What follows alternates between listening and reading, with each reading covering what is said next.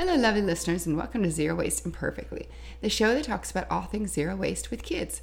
I'm your host, Sheila. I'm the owner of Embrace Less Waste. It's our online store, and Life Essentials Refillery, our local store in Wesley Chapel, Florida. Our show is short, sweet, and to the point.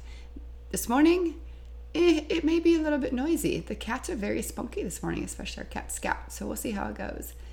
Today, I want to talk to you about soap savers, and this comes up because we have received this cool little thing called a plant toodle in the store, and a lot of people pick it up and they twist it and they bend it and they're like, oh, what on earth is this?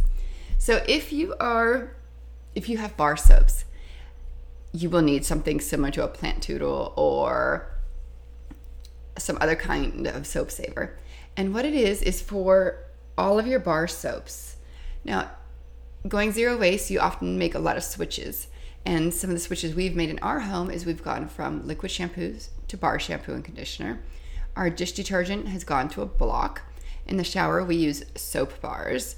So all these things need something to sit on. And you're thinking, why on earth do I need something for my soap to sit on?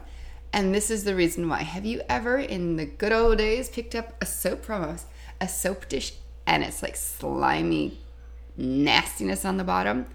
That is because your soap bar was not exposed to air and it got mushy because it didn't have the opportunity to dry. So if you have all these bars in your home, you want to preserve them as long as possible. And they do last a long time. Like our shampoo and conditioner bars, we're on month 3 with 3 kids and myself using them. And that's because they air dry. So as soon as we use them, we're going to put them back on a soap saver, whatever kind you like, and it allows air to get to the bottom of it. It preserves the soap. It keeps it much longer because it's not getting all mushy and gushy and your kids go in there and play with it and wash all the gush off. It's worth it. There are fancy ones. There are less fancy ones. It doesn't matter how you do it as long as you allow your soap to dry out. So like I said, we have Plant Toodle. It's actually have one from a long ago from a different company. I think I picked it up at Walmart years ago. No Tox has one. Dip has one. Everybody has one.